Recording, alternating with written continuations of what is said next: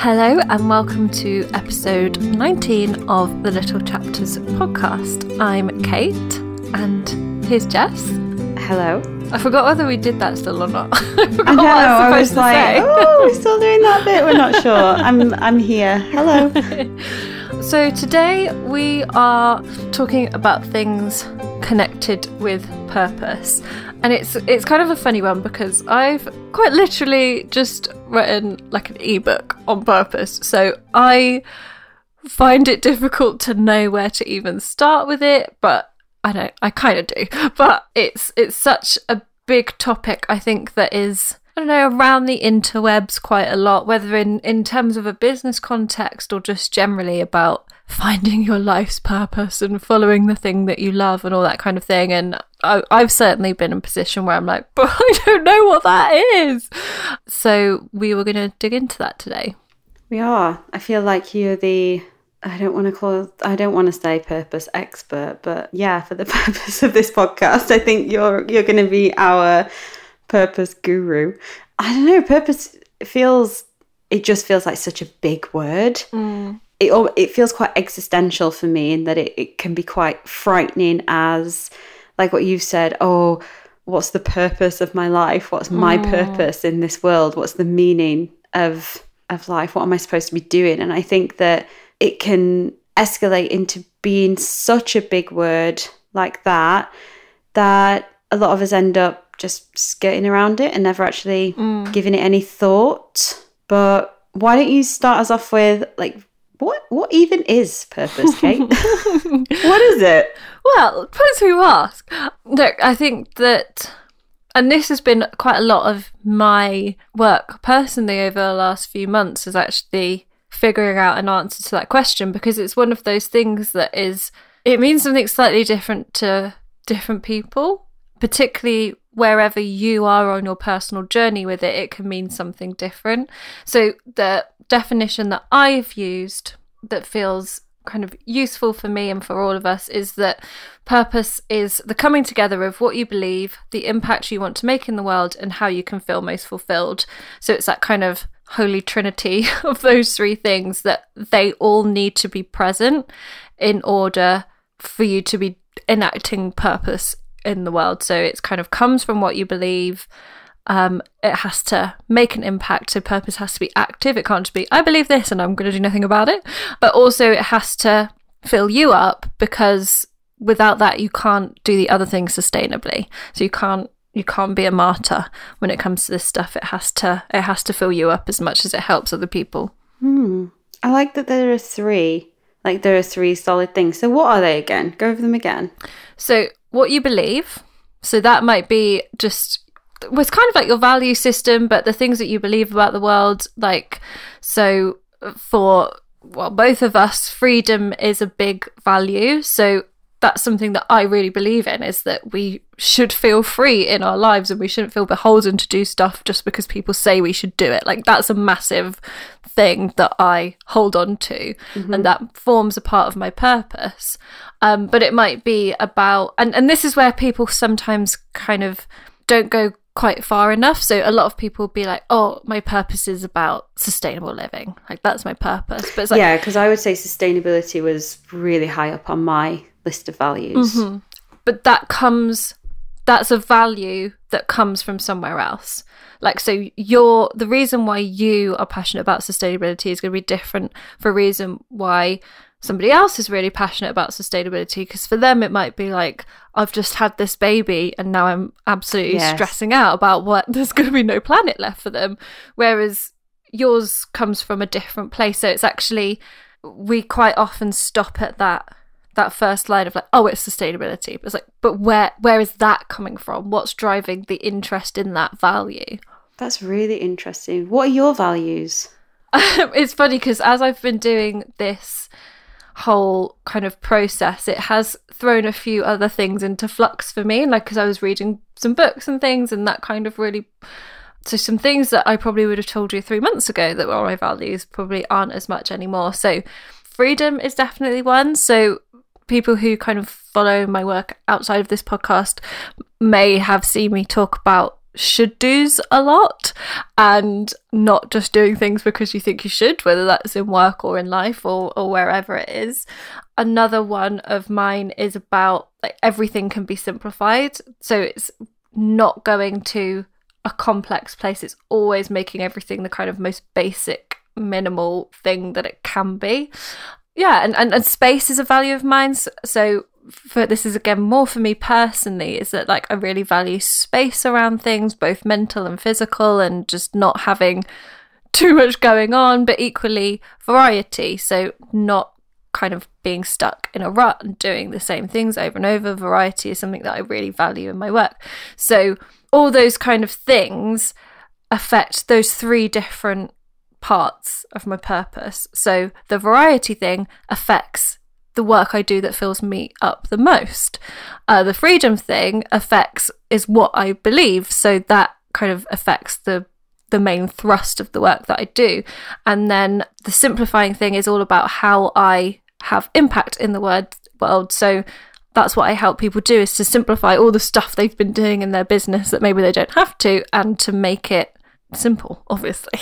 Yeah. So yeah, that's kind of how they can all feed into the different parts of your purpose. And so we think of our values, and we can often think of them more quickly and easily, but it's looking at kind of what's behind them, driving them, but also that they are a way that you're communicating your purpose rather than being your purpose itself. That's a nice way to reframe it. I'm fascinated listening to your values, and it's fascinating because they're so close to mine. Like, I would have said I've got quite a lot of values, but the ones that you mentioned are definitely really high up on my list as well, which is a little bit off topic, but it's just making me think this is why we get on so well. Because I have this thing where, especially in relationships, that you can have, really different interests, and you can be completely different people, but when you share values, that's when you have a really strong connection with somebody. So yeah, it was just really interesting listening to you and thinking, yeah, they are the ones that I would expect from you, actually. And that's a really important point, because, and this is something, a question that I had, which was like, how can I find my purpose? Because the one I think it isn't like cool enough or different enough. It's the same as someone else's. And like, I have like a guideline in the kit where it's like, this is not an originality contest. Like, your purpose is your purpose. Your values are your values. Like, you can't manufacture it to be this different, quirky, most original purpose in the whole world. But it's the way in which you enact your purpose that becomes different. So whereas you and I have got very similar value sets, we do completely different work. Exactly. That's what's so fascinating to me.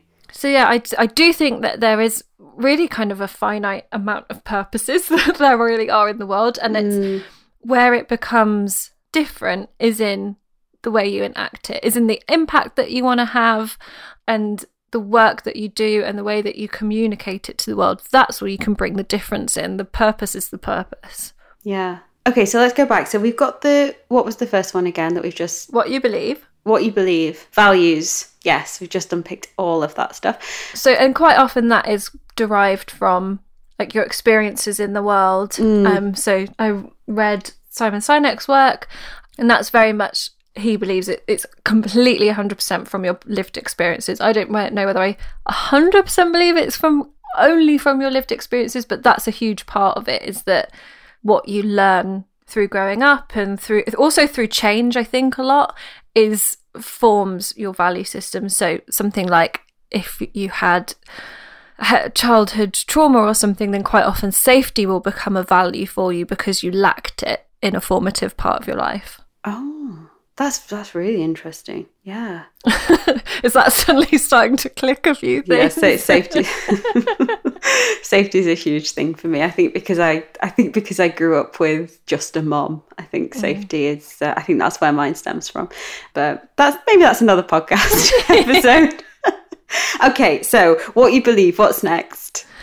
The impact that you want to have in the world. The impact that you want to have. Okay.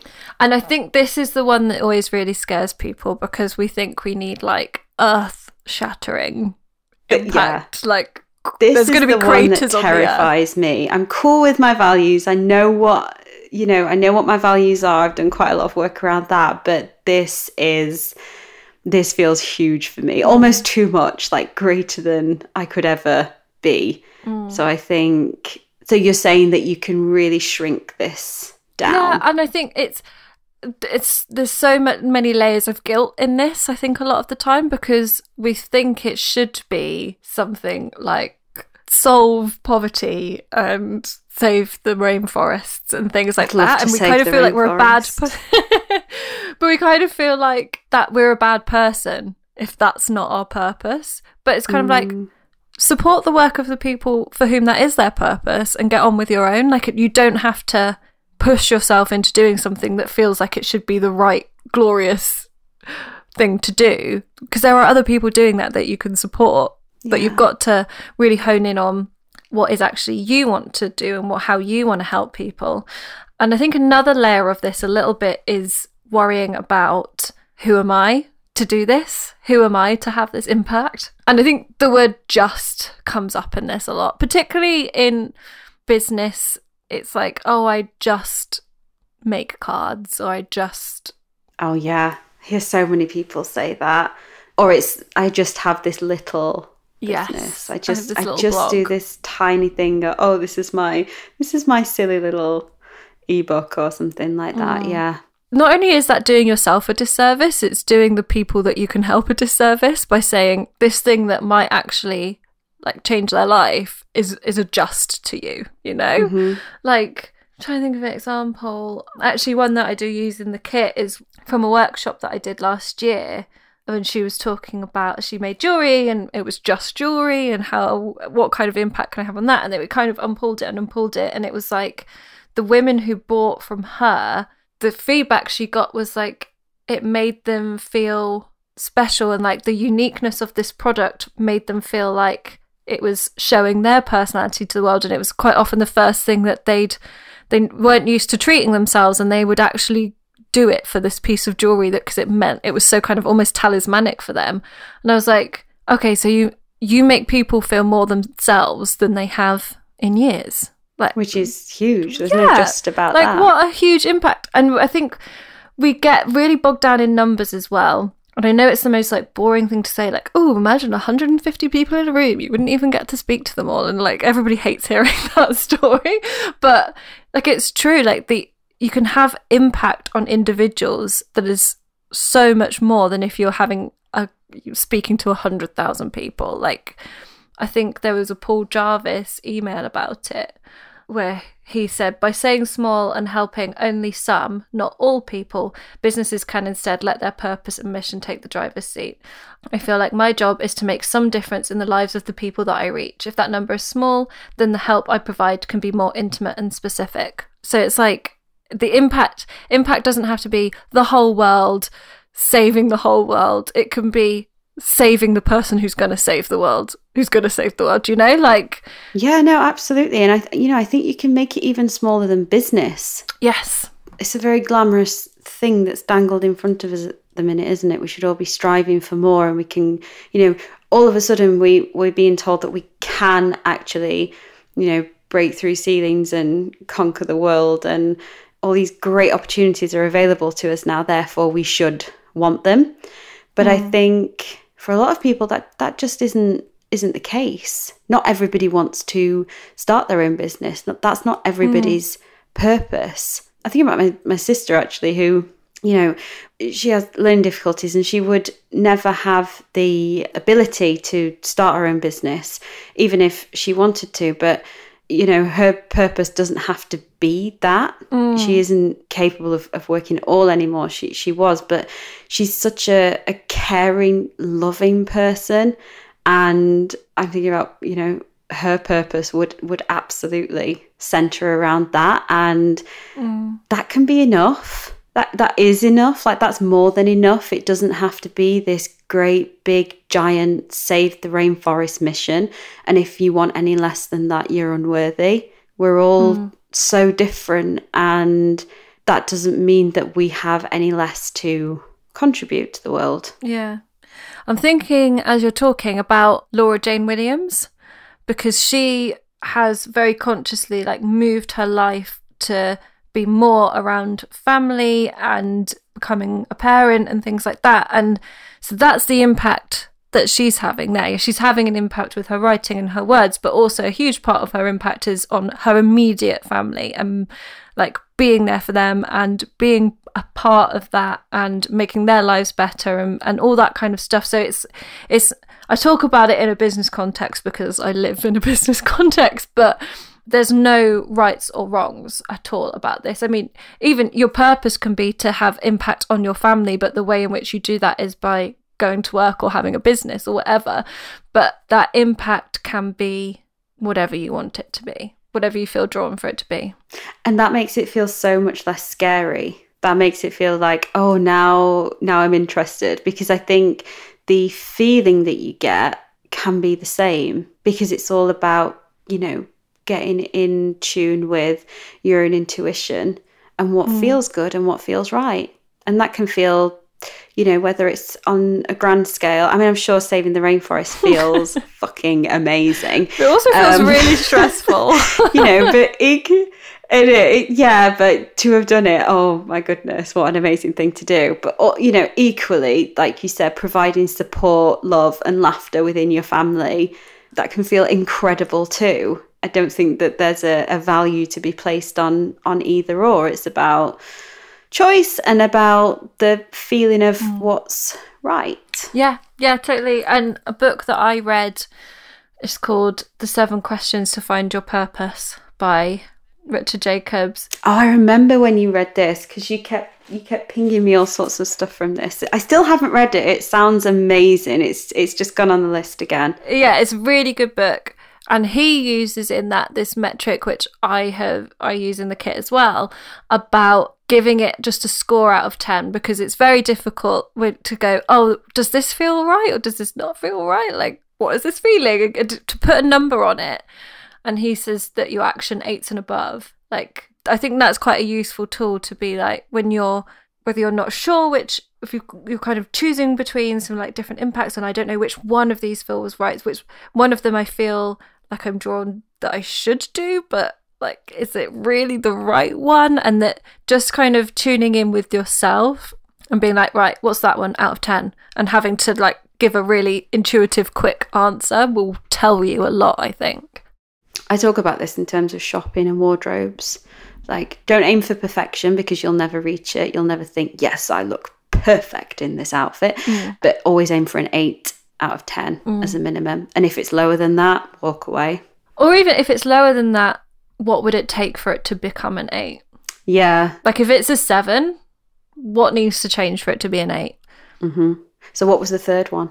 The third one is how you feel most fulfilled, or what lights you up. Ooh. And this is, a very different one for me, because that's a tough one. It is tough, but it's so important. And I think I've realised it was so important because it was what I was missing. And that was why I was burning out, because I was missing that element. And if you'd asked me 6 months ago, this wouldn't have been a part of it. But it's so necessary for being able to keep sustaining what you're doing in terms of enacting your purpose in the world. So have you found what lights you up for now? Because I think as like a general, again, it just sounds so existential, because I think, I'm sure you'll agree, but I'm of the opinion that our purpose, our values, our interests, what lights us up, it all can change over our life, and that's okay as well. Like, it doesn't have to just be put in one box and then you're in that box forever. But I'm interested, seeing as you've changed so drastically over such a short period of time, have you found what it is that lights you up at this moment? Well, I think that's massively important to say. Like, whether you're working through, I put this in the kit, like, when you're working through this, like, don't feel like this is a life sentence and that what you decide now is going to completely define who you are when you're 80, because it makes sense that as your purpose is grown out of your experiences, so as you experience more things, it's going to change as the world changes. Like, what if the rainforests already get solved? Then what?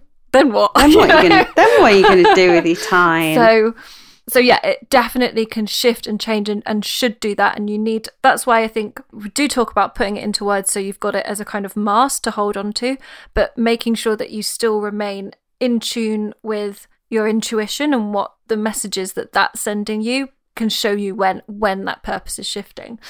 But yeah, getting back to your original question. So the work that I think lights me up at the moment, it's kind of the same, but just rebalanced.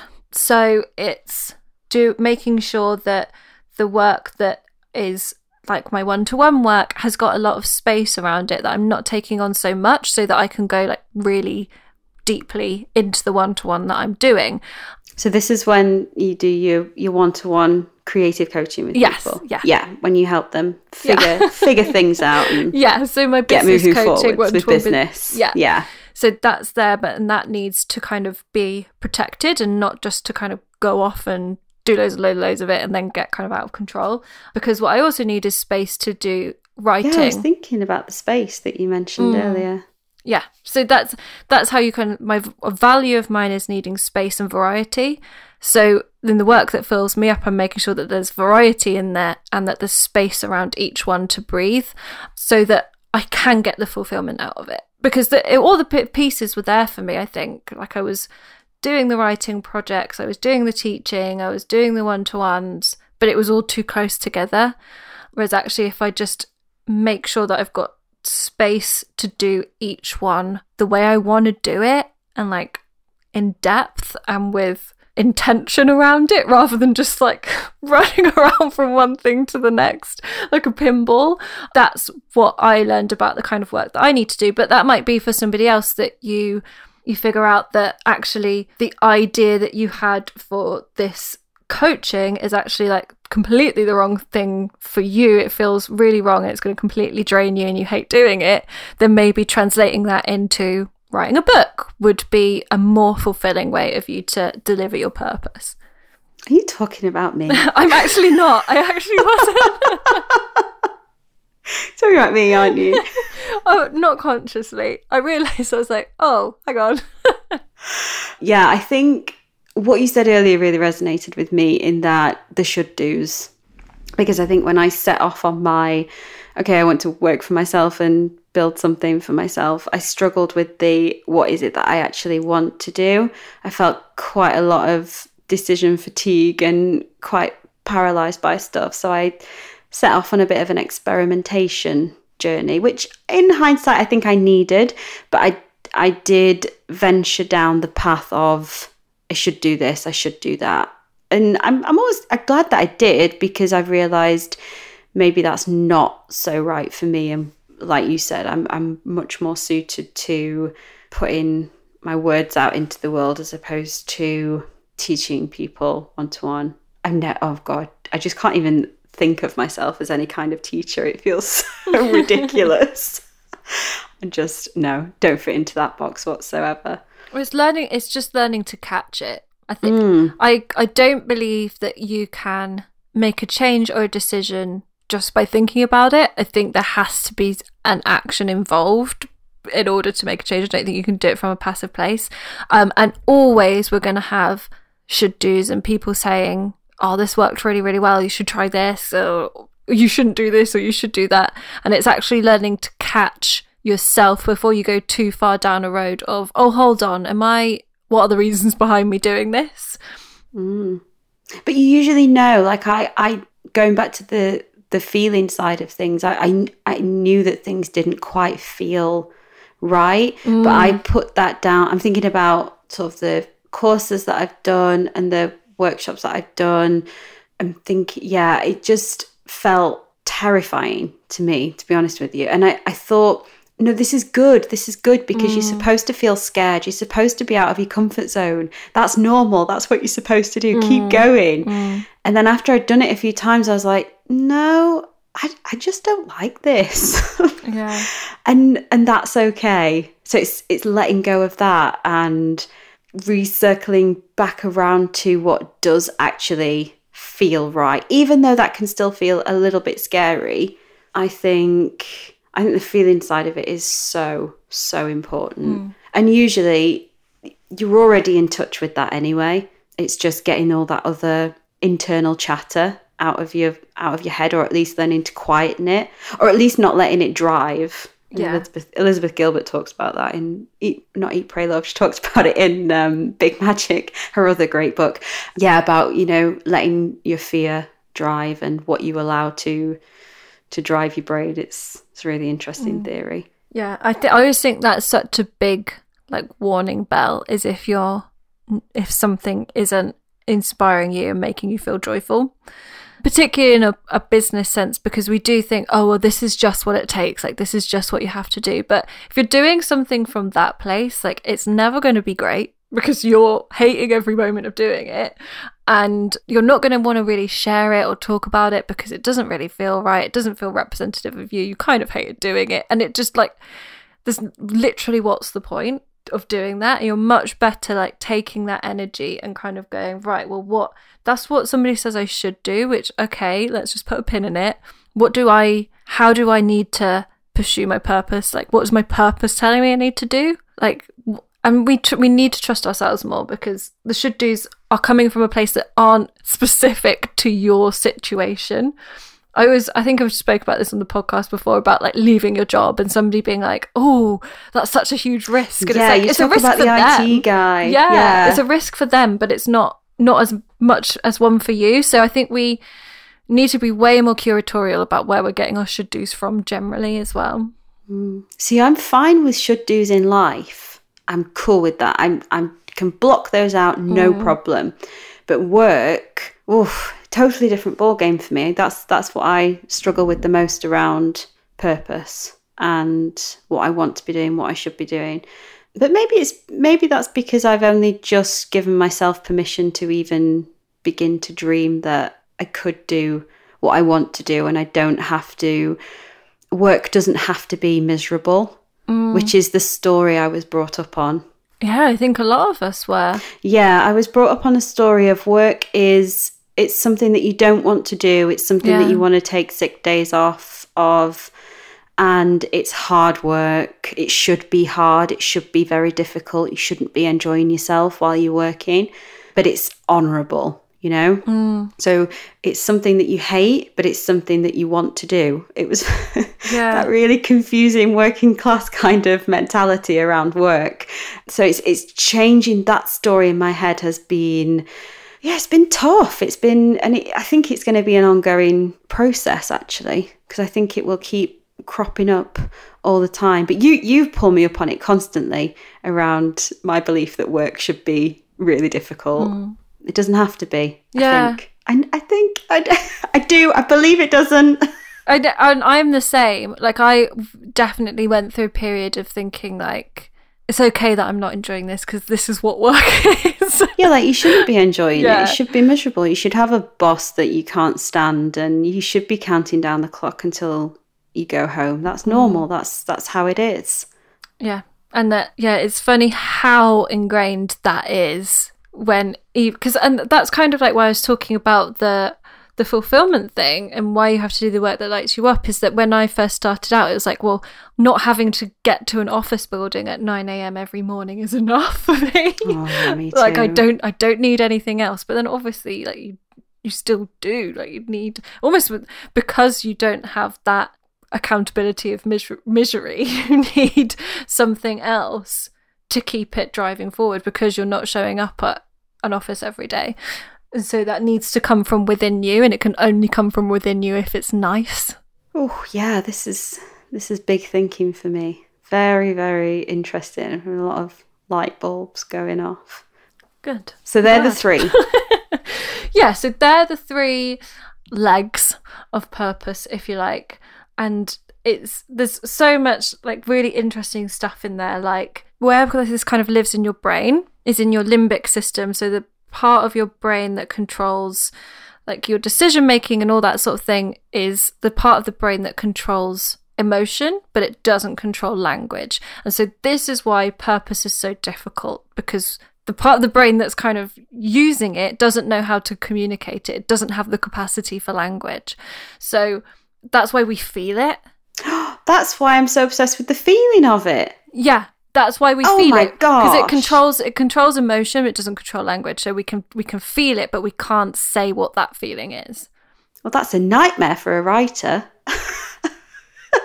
Yes, but and this is what, and a really interesting thing is that metaphor is where those two worlds are kind of meeting. So when you start to think of things in metaphor, that's your limbic system encroaching as much as it can on your language, because you can't find something really, really specific to describe it, but you can create a picture of the feeling. So that's another exercise I do in the kit, which is about, like, just think of a metaphor, just describe how you feel right now and how you want to feel in your work, because that's the kind of way in, is metaphor is the gateway between those two parts of the brain starting to talk to each other. This is so fascinating. And you know how much I love a metaphor. I could just talk in metaphors constantly. Oh my gosh.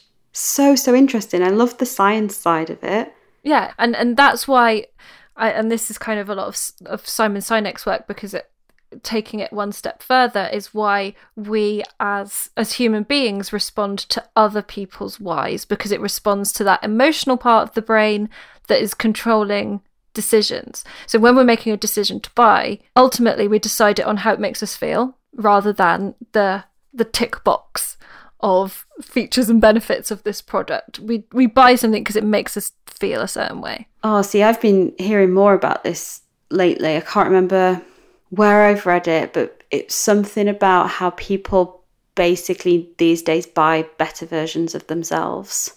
Yeah. Which makes sense, because that feeds into that feeling. And I'm definitely guilty of that. Yeah, we buy the person that we want to be, and that's why, you know, when people do those like blind taste testings between like Heinz beans and Aldi beans or whatever, like that's why people still buy Heinz, because the person they are buys that brand. I spoke about this on #authentic last year. There was like a viral thing where Greggs, the makers of like £1 sausage rolls, they took their salads to a food festival and like made beautiful branding called Gregory and Gregory, and people were like saying how delicious the food is. It was on like a slate grey background and all that kind of stuff. And people were saying how delicious it was, and then they found out it was Greggs. What did they take on tour with them though? Can you remember which one? It was like salads. Was it exactly the same product? Was it the same? It was the exact same product. It was like a summer salad selection. So there was like a feta and beetroot thing, and yeah. But at the end, they obviously did the big reveal that, oh, it's Greggs. And they're like, oh, it's Greggs. But that kind of doesn't work, because those people were buying from Gregory and Gregory because the person they want to be buys from independent bakers at a food festival. The person they want to be doesn't shop from Greggs. And that feeds into consumerism so much. It can feed into other things as well. Even I'm thinking about like podcasts that I'll listen to. So I'll listen to like the High Low, which I love. It's probably one of my favorite podcasts. I listen to it because it makes me feel more intelligent, and it makes me feel like I don't know, like I'm part of a bit of a cool girls club. Like, it makes me feel like the kind of person I'd like to be. And then the same for Instagram accounts that I'll follow as well. Yeah, you've blown my mind with this one. So true. I do it all the time. You have to be careful with the consumerism side of it, like when you're actually, buying stuff.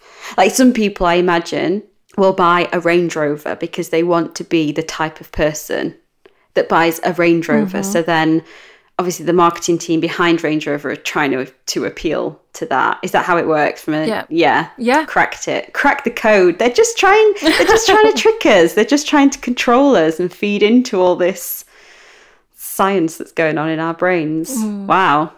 And sometimes that can be good. It's like finding what I'd like to think, even though like I'm talking to people about talking about the person they want to be in their business through my content, and then they decide to work with me based on that. Like I believe they're gonna that's gonna work out well for them. So you can use it for good or evil, I guess is what I'm saying. It's the intention, isn't it, that matters? It's the intention, yeah. Very, very clever little insight to your marketing world, Kate. So yeah, purpose. And I think what's important is that we've talked about it quite a lot in a business setting, but there's just one for you as a human. So I think a lot of people like to separate that out, or like, my business purpose is this, but it doesn't involve me as a human being. And it's like that, you can't be disjointed like that, because it's never gonna, you're not going to fulfill that purpose if it's not coming from inside of you as well. So it's, with this, it's just kind of, again, listening to yourself and kind of drawing it out from yourself and being very conscious. You've got to kind of stay on the subconscious side of your brain, because once you start to use that part of the brain that is controlling your language, it's like it kind of dies, it kills off that subconscious part, because it's getting too conscious with it. And overthinking, that's what overthinking comes from. So it's trying to bypass that to use your subconscious and your intuition to find what is the truth inside, and let everything draw out from there, rather than trying to compartmentalize it into different parts of your life. So, are you saying that in an ideal world, your business and your life should be blended? Because I'm just thinking that we're having this period at the moment where most people feel like they are their work, and work is everything. Work is their identity. And people are trying to compartmentalize with, work-life balance, work-life blend, whatever you want to call it. They're trying to separate those two. But are you saying that ideally it should be more fluent, that it should flow, and the two are one? I'd say it's a flow rather than everything together. So I'd say that work is a way in which you communicate your purpose to the world, just like your hobby would be, or the money you donate to charity, or the volunteering that you do, or the way that you are with your family. Like, they're all different channels for your purpose to get out of you and into the world. It's not the only one. And I'm not saying you have to be, if you've got a business, you have to be everything in there, but the purpose of that business can't be different to your purpose as a human. Yeah, and that's the values side of it has really stuck out for me in this conversation, in that it can all come back to those values which are constantly present throughout every aspect of your life. Yeah, so you should be linked. So you go. I'm thinking about rainforest again, seeing as we've started with that. May as well carry on with it. So if sustainability, the environment is high up on your list of values, you probably don't want to be working for an oil company. Yeah, that's going to feel jarring for you, is what I'm just trying to point out. Unless you're. So, for example, what would feel more in line with your purpose is to find alternatives. But I'm going big again. We said it doesn't have to be that big. It doesn't have to be saving the rainforest. I'm just using it as an example. It's the same as what we said at the beginning about you and I having similar values, and that's why our friendship works. If you have to have similar values as the company you work for that relationship to work. Oh, that's so true. You've coined it. Nail on the head. Absolutely. Yeah, that's why I hated all my jobs, because I didn't share any of the values with them. I work for the NHS. I do share that, obviously. I believe in the NHS. I'm not that person. Perhaps not in the direct hierarchy. Person. I didn't get on with the bureaucracy of it. Yeah, which makes complete and utter sense, because I have to have freedom, otherwise I crumble. Which is why I don't really fit in very well in any kind of working environment other than me, myself, and I. Oh dear, it's a lonely life for me. But using that example, there were certain values that you hold that were in conflict with the way that the NHS wanted, which meant you weren't able to do the work that was fulfilling. You might have been having an impact that you quite liked, and you believed in the overall beliefs of the organisation. Yeah, that's why I was attracted to it. You weren't able to do the fulfilling work. No, exactly. It just felt completely suffocating, because there was a definite jarring of values. I mean, I wasn't in nursing like my mum was, and thinking about that completely aligned with all of her values, and she got on super with that. She was a nurse her entire life. I worked in HR, completely different, full of just not my kind of people. And it was, I went into it thinking that, I was there to help, and that from, really links back to who I am. And high up on my values is definitely improvement, like constantly finding ways to improve things, to improve myself, to help others improve where I can. Improvement is something that really lights me up, going back to your phrase earlier. And I thought I was going into it for that. So I was game. I thought, yes, I'm in the right place and everything should be fine. And what I didn't realize is that I was actually there to just protect the organization, and that HR is there to protect the organization. It's not there to help the employees as such, which was a big, huge stickler for me. And I think that's where a lot of the bureaucracy came into it, like us and them.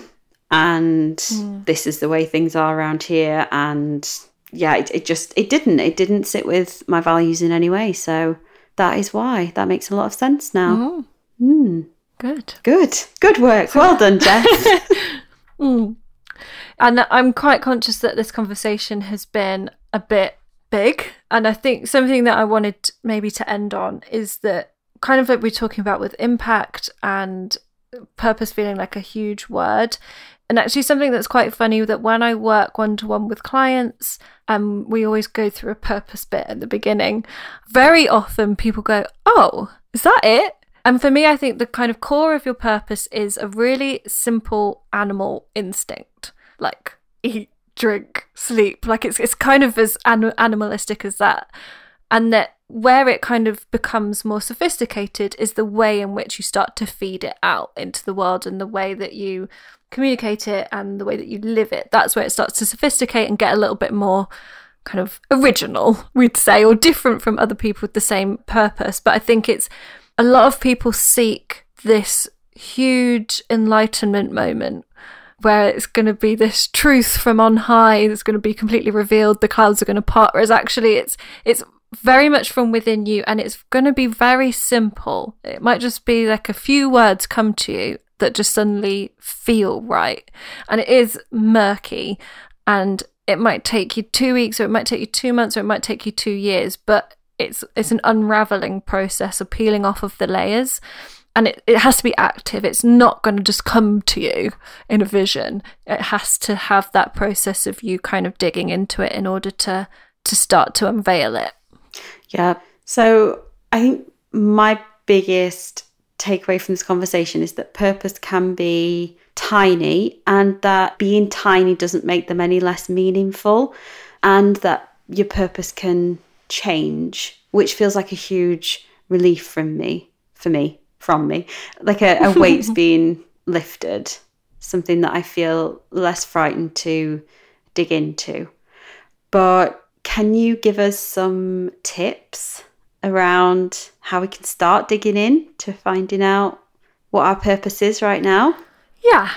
So I'll give a couple of examples of some exercises from the kit. So there's loads of exercises. There's loads of exercises. Give us some exercises. I'll give a couple to start mulling over. So a good way of finding that your values and what you believe is to start thinking back into kind of formative experiences. So thinking about and doing some journaling around like just 3 really clear memories that you have from childhood, and then starting to think, well, what links them? Why have they kind of stuck around so much in my mind? And thinking about 3 occasions where you've felt most yourself, or what you wanted to be when you left school and why that was, and start to just kind of piece together those things, what links them, why they've stuck around, and because they're going to be really intrinsically linked to what you believe and what your values are.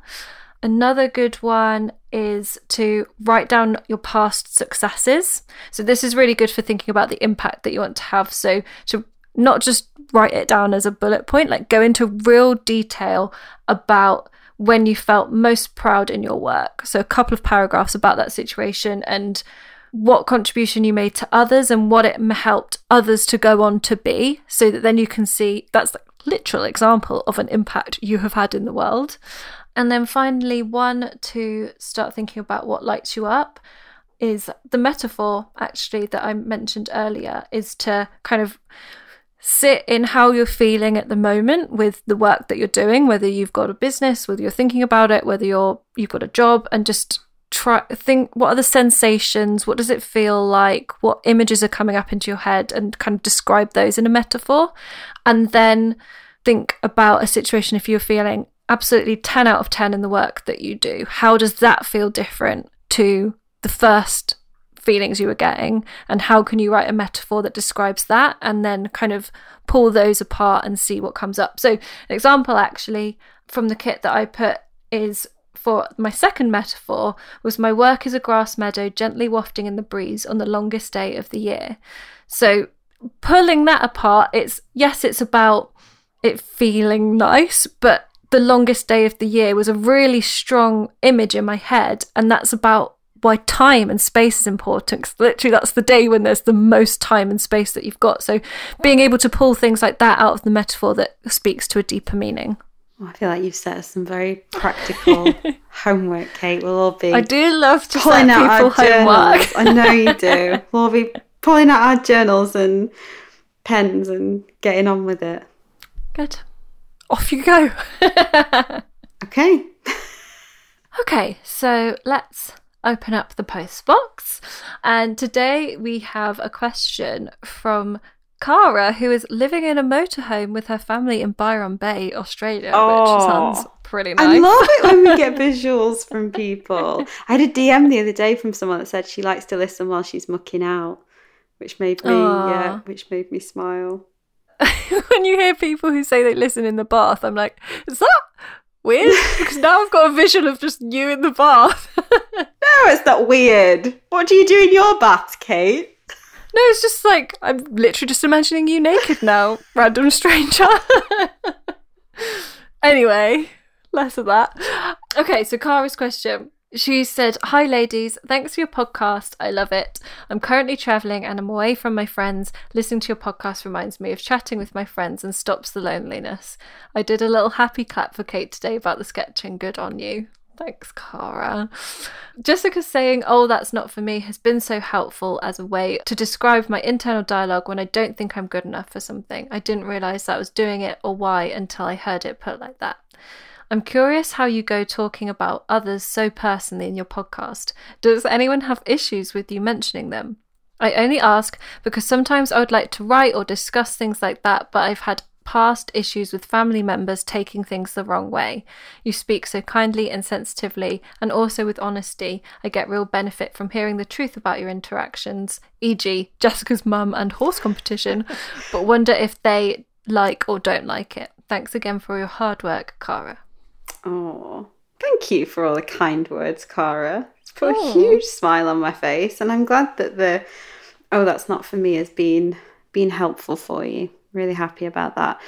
I'm thinking, when I first read this, I was like, oh my God, what have we said? Who have we said? I know, me too. What have we been saying about people? I don't feel like we're that personal. I think when it comes to talking and writing about things that relate to other people, the approach that I take is that I can only tell my own story, and that other people's stories aren't mine to tell.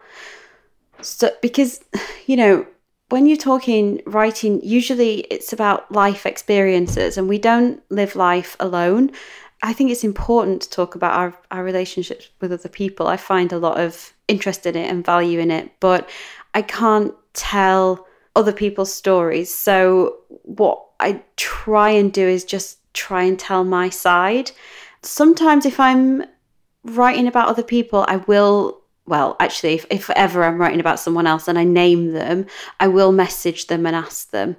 I asked you recently, didn't I, Kate? I can't remember what it was. It was a trend piece that I did. I think it was talking about create. I don't think I actually named you, but it was obvious who I meant. It was very obvious who I meant. And I messaged you, didn't I? I just said, "Oh, I want to write this. Are you okay with it?" And I'll do it with my friend Jess as well, because I like to talk about her a lot. And yeah, people are usually fine with it. I have messed up once, but it was completely unintentional. And it was an Instagram post that I put up, and it was something about, be who you needed when you were younger. Yeah. If you scroll back through, there's a post that I put up about that. And I put about the things that I wish the things that I needed to hear when I was young. I've completely forgotten what that post was about. It was something about... It was exactly that. Was it exactly that? Yeah. Okay, good. Be the person you needed to be. Good. You needed when you were growing up. Excellent. I've got it right. Anyway, so I talked about all these things that I needed to hear when I was younger. And I completely put people that I know out of my mind. If people come up to me and start talking to me about my Instagram or my blog or anything to do with work that I put out into the world, I'll usually I want to do a 180 and just walk away from them as quickly as possible. I can't bear it. And I put people out of my mind when I'm writing, or even when I'm, talking on this podcast. I'm not thinking about other people that I know that will be listening to it, else I'd never say anything. Anyway, my mom had actually seen that post and she was really upset about it. And she saw me and she said, "You've got a really short memory. I used to say all those things to you when you were younger." And she'd taken it as that I didn't think she was supportive enough for me when I was younger, which is not what I meant at all.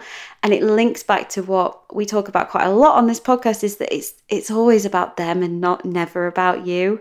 That post was nothing to do with my mom. I've talked about my mom on here so much more, and I think she listens. I think she listens to the odd one. I don't think she listens to all of them religiously or anything like that. And she's never minded that. But sometimes, my point is that I've been intentionally speaking about her before. She's never bothered. But I've spoken about something that was actually nothing to do with her, never mentioned her, and that she took something from that. So it's never as clear cut as what we think. But I think if you focus on just telling your side of a story, you're usually okay.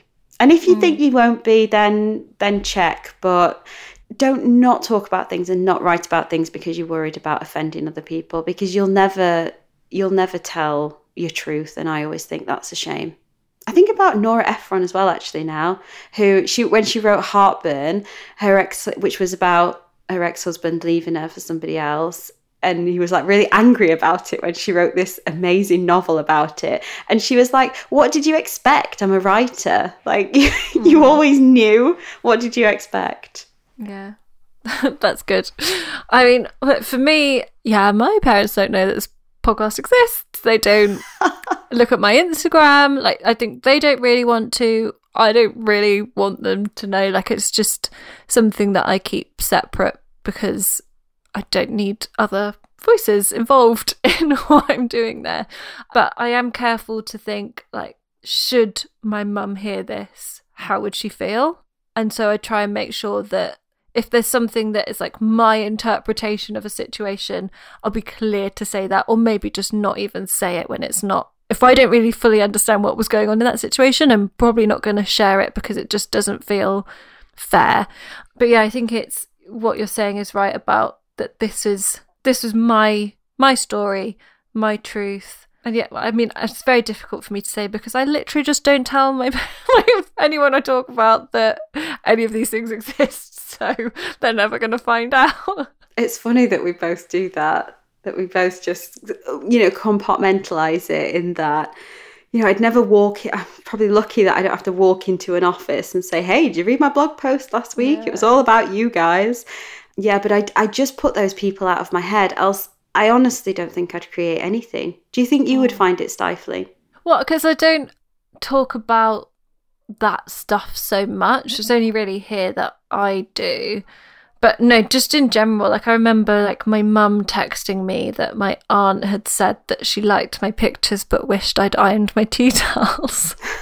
And I was just "Oh no, shame on you for your wrinkly tea towels." But then it was oh God, oh, you're not, this isn't for you. It's kind of when you get a random follow from someone you know but don't know, a friend of a friend of a friend. I had that this happened weekend. To me the other day, and then I was just I never want to say anything ever again. I had that this weekend and it really, really freaked me out. I went to a friend's house and his partner was going out with a friend of his. So it is literally a friend of a friend of a friend. And we sort of passed in the car as they were going out, and they were going on a night out and dressed up to be going out. Just completely different to the how I spend my Saturday nights. And yeah, and the person that he was with followed me, and I was like, oh no, oh no, now I feel like I'm on display. Now I feel like you can actually see me. And I'd forgotten about her until now, but thanks for that. Well, I think it's that thinking about who it's for and the greater purpose of it and the greater impact that it can have elsewhere, and just trying to put it out your mind. Don't know whether we're answering the question here. No, I think that that's all that you can do. I think you have to give your own story, your own version of events validity. You have a voice, you have a story to tell. That's, I think it's Michelle Obama in Becoming says that, like, that's all you've got. And it is yours to tell. There is validity in it. Of course, you'd never want to offend or upset other people, but I think there's another saying that's, if you don't want to be in my novel, you should have behaved better. I'm thinking about that one now. You know, don't censor yourself. Don't silence yourself too much. If you're worried about something, just check with people. But tell us. We want to know. I feel like there's a juicy story here now that we all need to know. Yeah. Send us the link to the blog post that you write. Yes, please send us the link so that we can all read it. But I hope that helps, Cara. So if you have a question that you'd like to ask us, or you'd just like to get in touch with any thoughts or theories about the show, then do send us an email at littlechapters@gmail.com, and we'll see you soon. Thank you for joining us for this episode of The Little Chapters. We really hope that you enjoyed this episode and found it inspirational and perhaps a little bit galvanising too. If you have a friend who you think would really benefit from this conversation, please do send them the link to the episode. Yeah, we want to reach as many people as possible and hopefully build up a bit of a community around the podcast as well. So if you can think of anyone who might benefit from this episode, please share it with them. And if you could leave us a review and a rating in iTunes as well, that will help to boost us and help other people find us. Thank you so much, and we'll see you soon. Bye. Bye.